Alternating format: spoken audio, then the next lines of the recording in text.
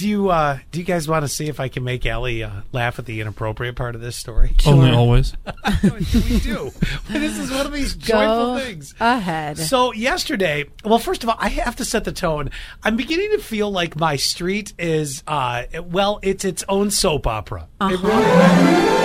So yesterday, is somebody sleeping with somebody else? No, not that I'm aware of in that regard. No. All of a sudden, Stacy from across the street is having a baby with Brad. The stuff that happens on this street is getting really entertaining. I love it. So this is not a story about my neighbors not learning that bears like their garbage, although every single week for the past month that's been going on. Mm-hmm. But no, this is... So yesterday, the kids were playing across the street, and I was over visiting. I can't send both kids across the street.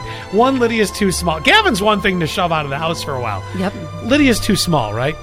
So I'm standing talking. She wanted to go over and see her brother. So we're all there. All the kids are there. You're there monitoring the situation. And I'm there with the parents, and I hear this story. See, I am not blessed to be at home to see these things unfold, but Jason had the story. Okay.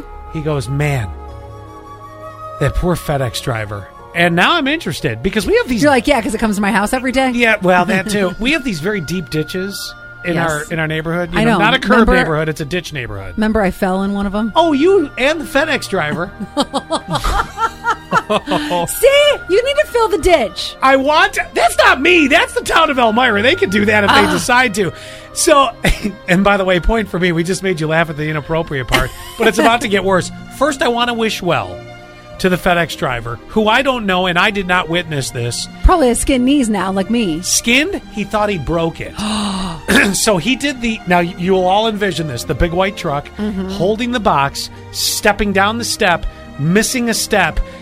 But he didn't just miss a step. He went, which is now hip level, into the ditch. Oh, my God. Package went flying across the yard. I was holding Junior when I fell in your ditch. I threw my dog. Now I'm laughing at the inappropriate. Poor thing. I swear to God, that ditch is ditch is the death of anybody. The poor guy was apparently moaning in the ditch.